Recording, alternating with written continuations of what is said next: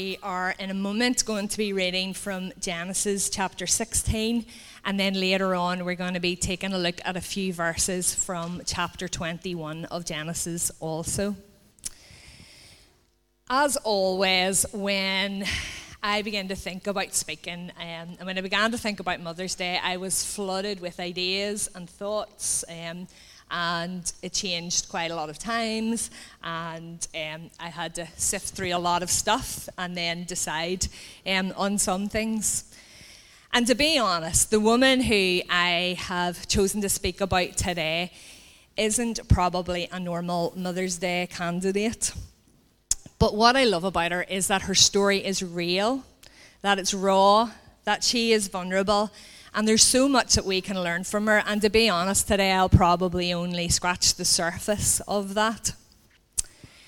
So our Joel loves a good joke. We do have to listen to them quite often, don't we? It's great.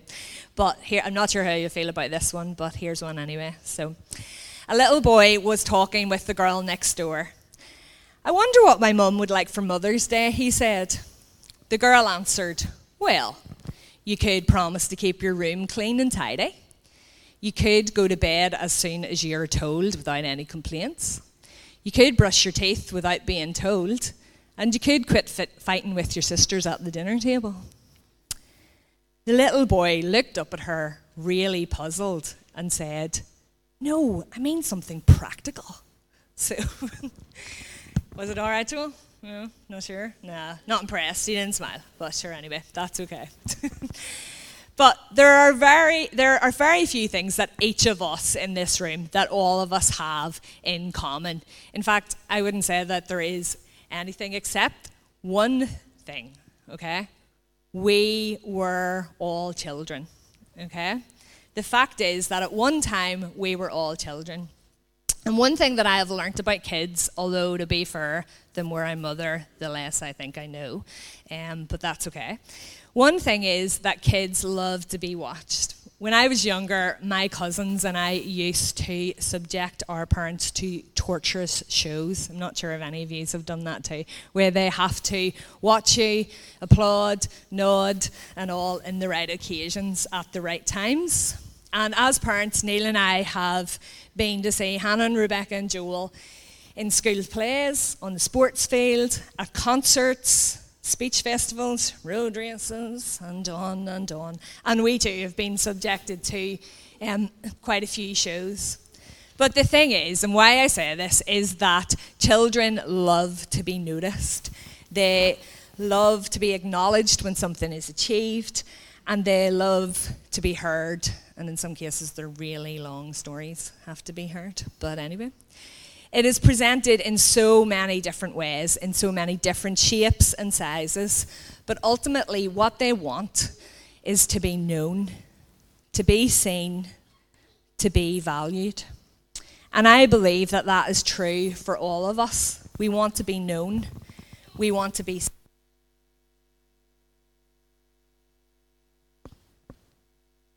Did I do that? No, back, sorry. Recently, I was at a women's conference, and I had the privilege of being able to pray into the situations in some of the ladies' lives. And while there was an array of things that people were requesting prayer for, one resounding theme, one thing that went throughout was that there was this sense of wanting to be seen, of wanting to be known. And I'm just going to launch right in here at the start, and I'm going to communicate a truth to each of us this morning in this room, whether we are male or whether we are female. It is one that needs to be heard. And if you sit here this morning, if you're here in church and you feel unseen or unknown or unworthy, please know that there is one who understands you completely, one who is in pursuit of you. El Roy, the God who sees you, the one who loved you before the foundations of the world, one who wants to communicate with you this morning. And so I urge you that whatever is going on in your hearts and in your minds, to allow him to do that.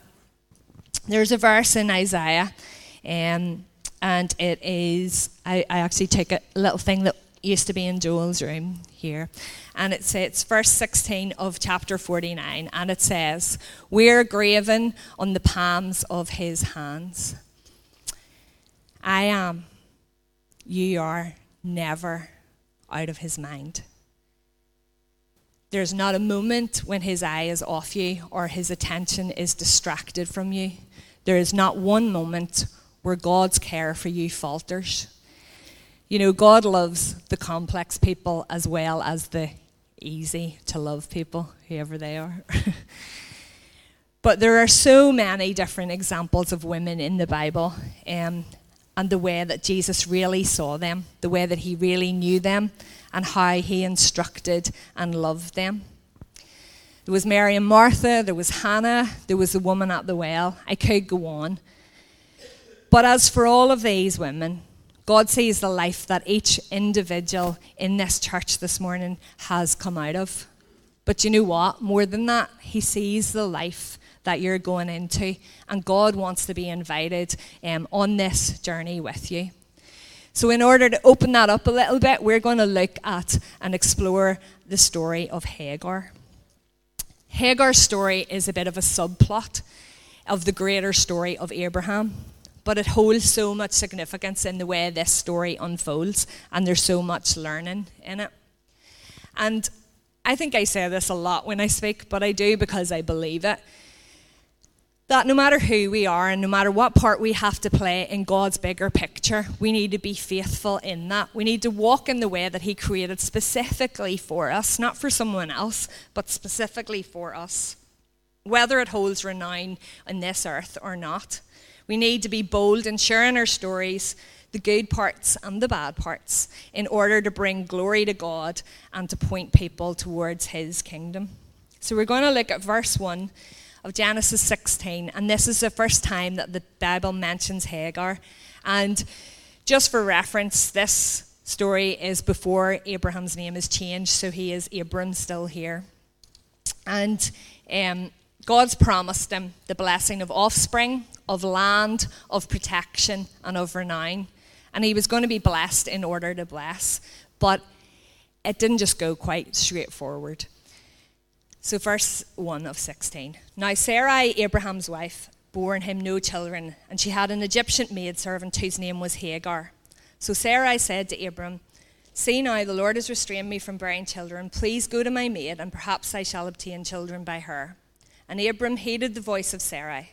Then Sarai, Abram's wife, took Hagar her maid, the Egyptian, and gave her to her husband, after Abram had dwelt 10 years in the land of Canaan.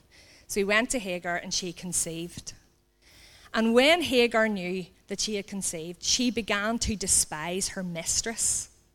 Then Sarai said to Abram, 'My wrong be upon you. I gave my maid to your embrace, and when she saw she had conceived, I became despised in her eyes. The Lord judge between you and me.' So Abram said to Sarai, 'Indeed, your maid is in your hand. Do with her as you please.' And Sarai dealt harshly with her, and Hagar fled from her presence. Now the angel of the Lord found her by a spring of water in the wilderness, by the spring on the way to Shur. And he said, 'Hagar, Sarah's maid, where have you come from, and where are you going?' She said, 'I am fleeing from the presence of my mistress, Sarai.' The angel of the Lord said to her, 'Return to your mistress, submit yourself under her hand.' Then the angel of the Lord said to her, 'I will multiply your descendants exceedingly, so that they shall not be counted for multitude.' And the angel of the Lord said, 'Behold, you are with child. You shall bear a son, and you shall call him Ishmael, because the Lord has heard your affliction.' Then down to verse 13, it said, 'Then she called the name of the Lord who spoke to her. You are the God who sees.' For she said, 'Have I also here seen the God who sees me?' Verse 15, so Hagar bore Abram a son, and Abram named his son Ishmael. So from what I can see at the beginning of our text, Hagar didn't really have a choice in this matter. She becomes pregnant with Abram's first child. And I don't know, maybe it was because she resented the situation that Sarai had forced her into, or because of the traditions of the day, Hagar now knew that she actually had a wee bit more social clout than Sarai did. because she was pregnant with the patriarch's offspring. But Hagar, for various reasons, began treating Sarai with contempt. She began to despise her, and she began to act out of a heart of despising. So Sarai panicked, she retaliated, and she treated Hagar so harshly that Hagar actually had to flee to the desert. The first thing that I see here actually is, in this situation, neither of these women started out with this in their hearts, but circumstances led them to behave and to act like this. So Hagar has now fled to the desert. But God saw the whole thing and had compassion on Hagar. And while she was in the desert, beside a spring of water, the angel of the Lord appears to her and talks to her. And she tells him that she is running away from her mistress. And I am sure she was looking a wee bit of maybe sympathy or a wee bit of like validation or in that. But what did the angel of the Lord say to her? Go back to your mistress and submit to her. I think returning to her mistress was probably the last thing that Hagar actually wanted to do. And more than that, it was the last thing she wanted to hear as a command from the angel of the Lord. But you know what? She doesn't fight it. She knows that something spectacular has happened here.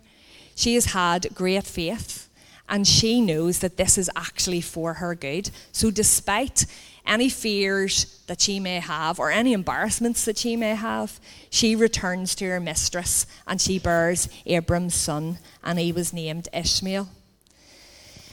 If we fast forward a few chapters, again in Genesis 21, we will see here, this is after God has changed Abraham and Sarah's names. But Isaac has now been born to Abram. And Abraham is now preparing a huge feast to celebrate Isaac being weaned. Now, in those days, weaning probably meant a little bit different than it did for us. So he really could have been between the ages of 2 and 4 at this stage. And they were having this celebration, and Ishmael, by this stage, if we're going to look and take all of the timelines and everything, he was definitely over 10. So he was the boy that should have known better and should have behaved. But we see here, if we read in Genesis 21, that Sarah saw Ishmael was scoffing at Isaac. Okay, so in the Hebrew, the interpretation of this word scoffing could actually mean one of two things. It could have meant that he was playing jestfully with, having a wee bit of a, gentle tease, the way siblings do with each other sometimes. He could have been gently teasing him, or he actually could have been making fun of him. And the way that the interpretation comes, but nonetheless, regardless of how he was doing it, Sarah saw him making fun of Isaac, and it evoked a reaction within her. And I began to think about this, and I pose this question to any mothers that are sitting here this morning. How many times has fear, or perhaps dislike of how another child has treated ours, or even in the home when one sibling has a go at the other, how has that maybe caused us to react negatively, or maybe even without thought? And I think that Sarah did this here, and I think that she was so afraid that Ishmael would take Isaac's inheritance. Even though she knew God's promise, I think she was afraid that he was going to take the inheritance. So she demands that Abraham gets rid of Hagar and of Ishmael. And we read in verse 14 of chapter 1 that yet again, Hagar finds herself in the desert because she's been put there with only some water, only some food and water strapped to her back. So she is in the desert again, and she is wandering around aimlessly. And then the unthinkable actually happens. They run out of water. You're in a desert. What is the one thing that you need?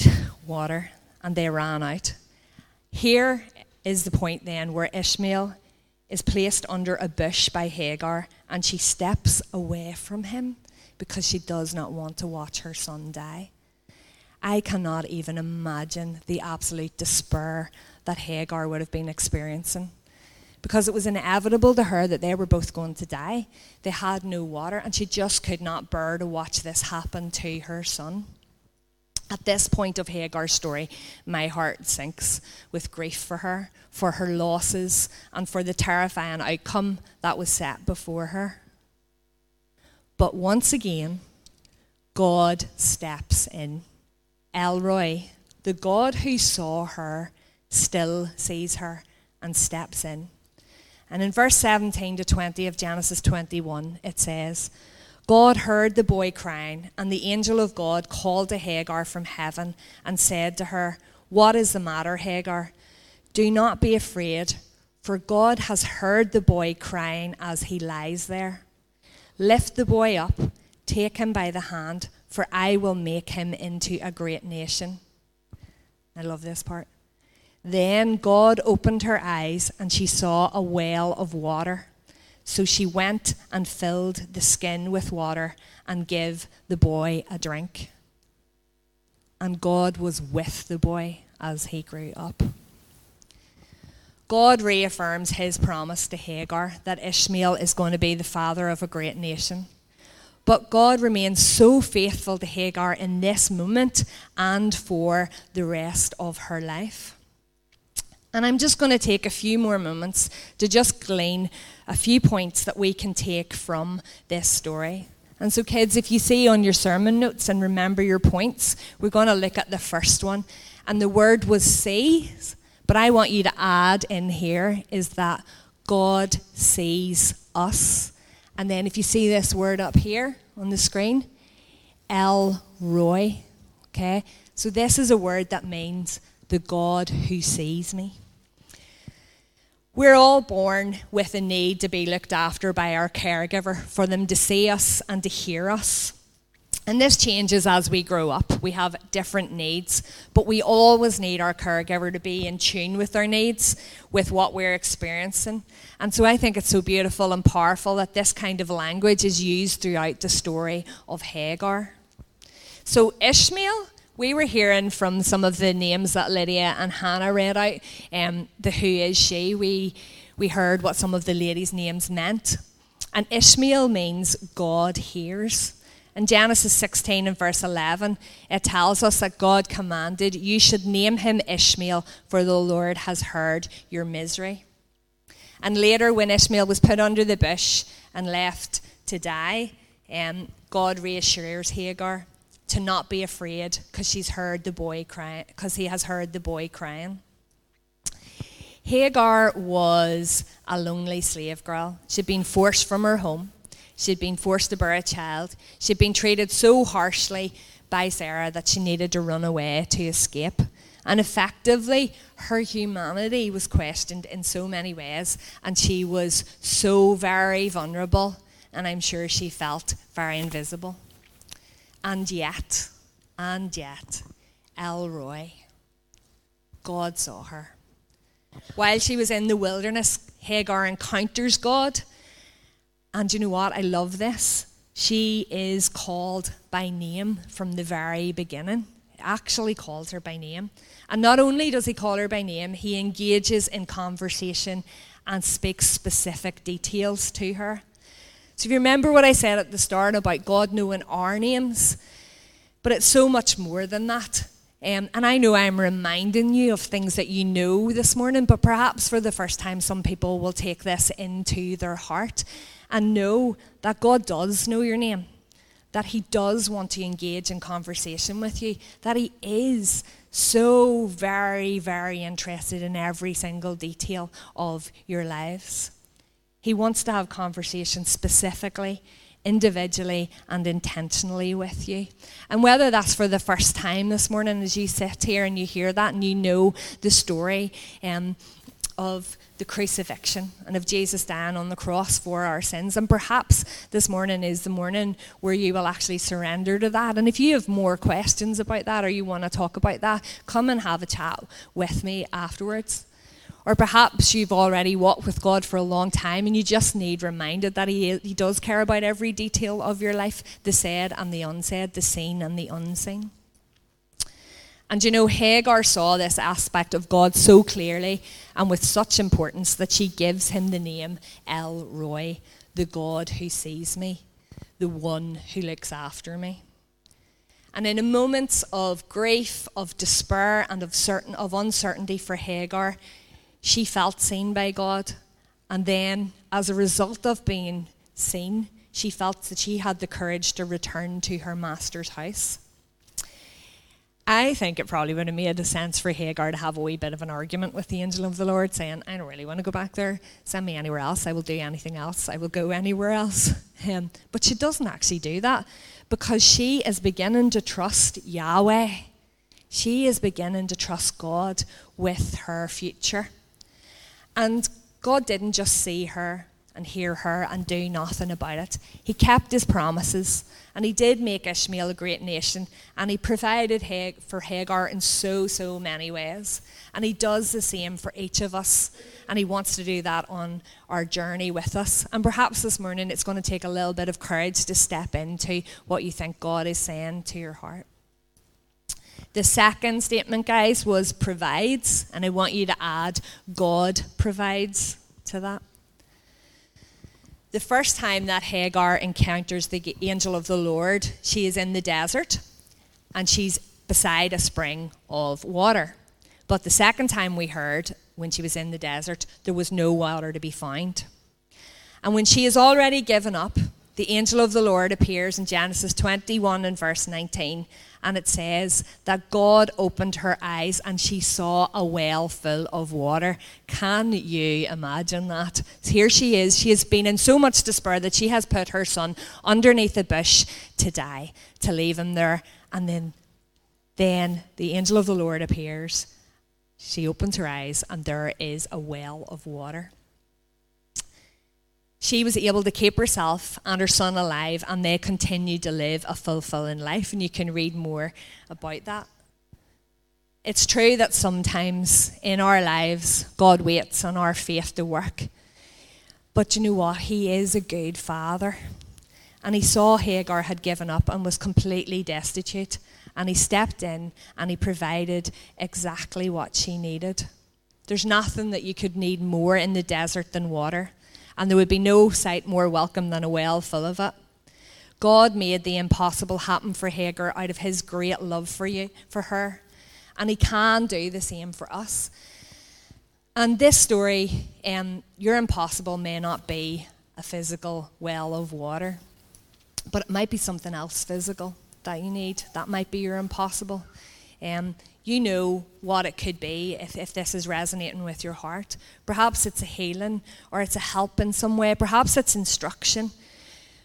But I want to be able to communicate to you this morning that the Lord does want to bless you, that he is a good, good father, and that sometimes, like this story of Hagar and the greater story of Abraham, it doesn't always go straight. But the Lord is there, and he's watching, and he sees, and he wants to provide.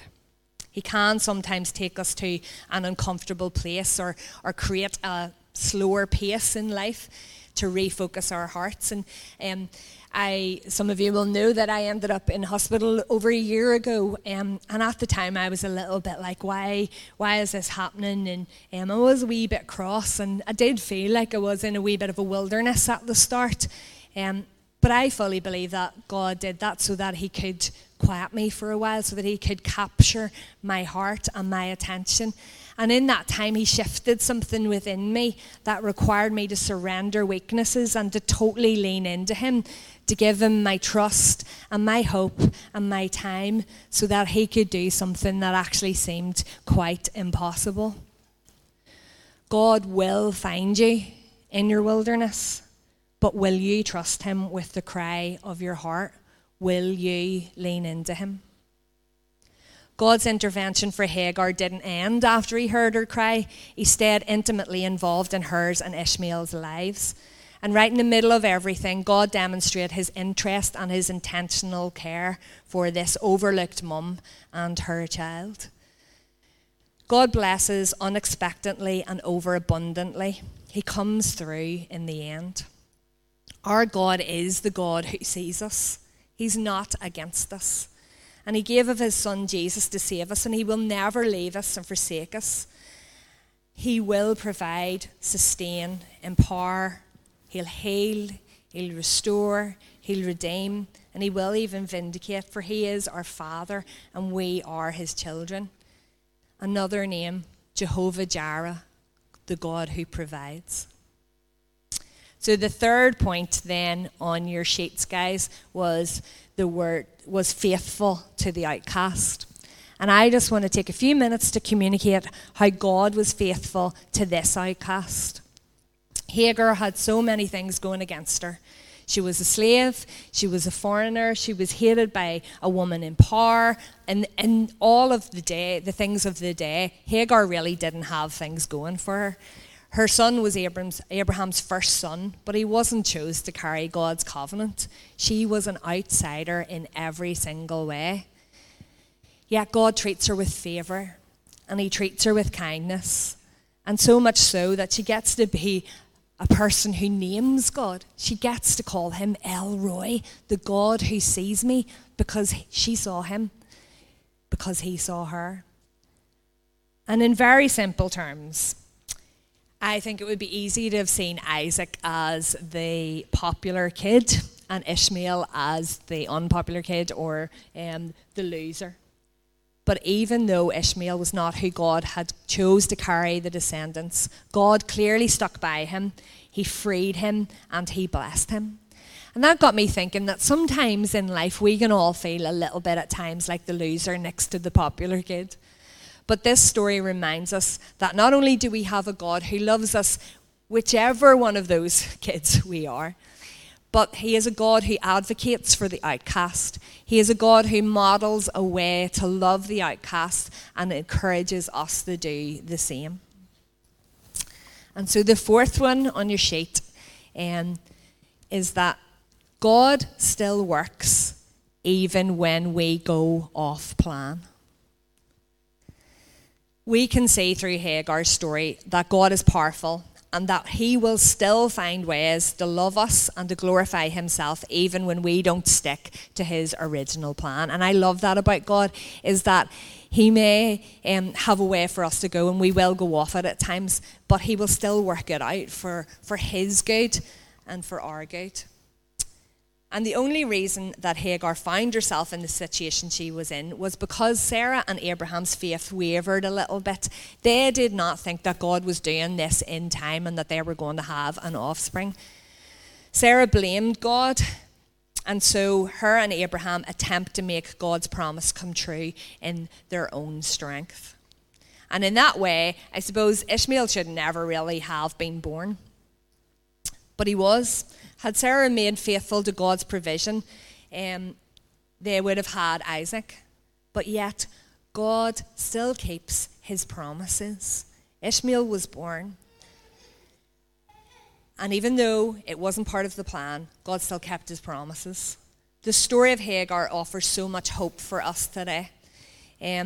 She shows us where to find God. She shows us how God sees us. She shows us how God works out things for his glory and for our good. She models courage in difficult circumstances. And it just made me think, how often do we allow our emotions or our pride or perhaps at times our tongues to get away from us? And then once we're face to face with the consequence of our choices, how often do we want to run away? Who among us has never doubted God's promises? Who among us has not perhaps felt contempt for another person or suffered in a really hopeless circumstance? No matter how far off God's plan we may veer, he always welcomes us back. His arms are open, his hand is extended, and like I said at the start, there's never a moment that his eye is off us. And just as God truly saw Hagar, every detail, every strength, every flaw, he sees you. He sees me, and in spite of our imperfections, he loves us unconditionally and completely. His love is so amazing and incredibly perfect that there's nothing that can describe it. Nothing comes close. But you know what the best thing is he wants each and every one of us to experience that love. It's there. It's waiting for us. All we have to do is show him that we know that he is the God who sees us. El Roi watches over us more than we can possibly comprehend. Perhaps we need to take some time to focus on this. Weakness can become a wonderful opportunity for the Spirit to work in our lives. And being entirely dependent on God to supply all of our needs is the kind of weakness that leads to a massive place of blessing. In verse 13 of chapter 16, Hagar said, "Have I truly seen the one who sees me?" And I pose this question as I finish. Have I truly seen the one who sees me? He's provided so many ways that we can get to know him, and his word is there for us to delve into. Have I truly seen the one who sees me? Have you? Will we trust him with the cry of our hearts? Will we allow his Spirit to work within us individually, specifically, and intentionally? I'm just going to finish by praying and just hope that some of the stuff that God revealed in my heart will have connected with you this morning as we have just very briefly explored El Roi, the God who sees us. So let's pray. Father, thank you that you are El Roi, the God who sees us, the God who sees each face, each need, each cry of each heart in this room. Father, I just pray that when we feel ushered to the sidelines or we feel forgotten, that you would help us to remember that you are actually working behind the scenes and that your eye is never off us. Help us to lean into you and to trust the cry, trust that you would hear the cry of our hearts, God. Help us to know that we can never stray too far from you. Help us to remember that you provide for us, that you empower us, that you heal us, that you restore us, that you can redeem us. And Father, we pray that we would be entirely dependent upon you and your plan for our lives. Father, we pray that we would allow you to have your Spirit work within us, and today that we would know what you are saying to us, God, to our individual hearts, and that, God, we would be open to allow you to act in accordance with what it is that you say, Father. God, we thank you for the opportunity to be here to worship with you. And Father, we pray, Lord, as has been read out at the start, God, that for anyone, Lord, who is experiencing grief or heartache, Lord, who feels, God, like the outcast or feels like they have gone off path, Father God, I pray that you would just minister to our hearts this morning. Father God, I thank you for each person here, and I thank you for each child in this room also, God. And Father, Lord, I just pray, Lord, that as we will continue on our path with you, Lord, as we would continue to be in the plot of our journeys or of our pictures or however that looks, God, that we will reach out to you, Lord. We will know that your eye is never off us and that we will extend our hand to reach yours, God. Father, pray that you would just bless us all. In Jesus' name.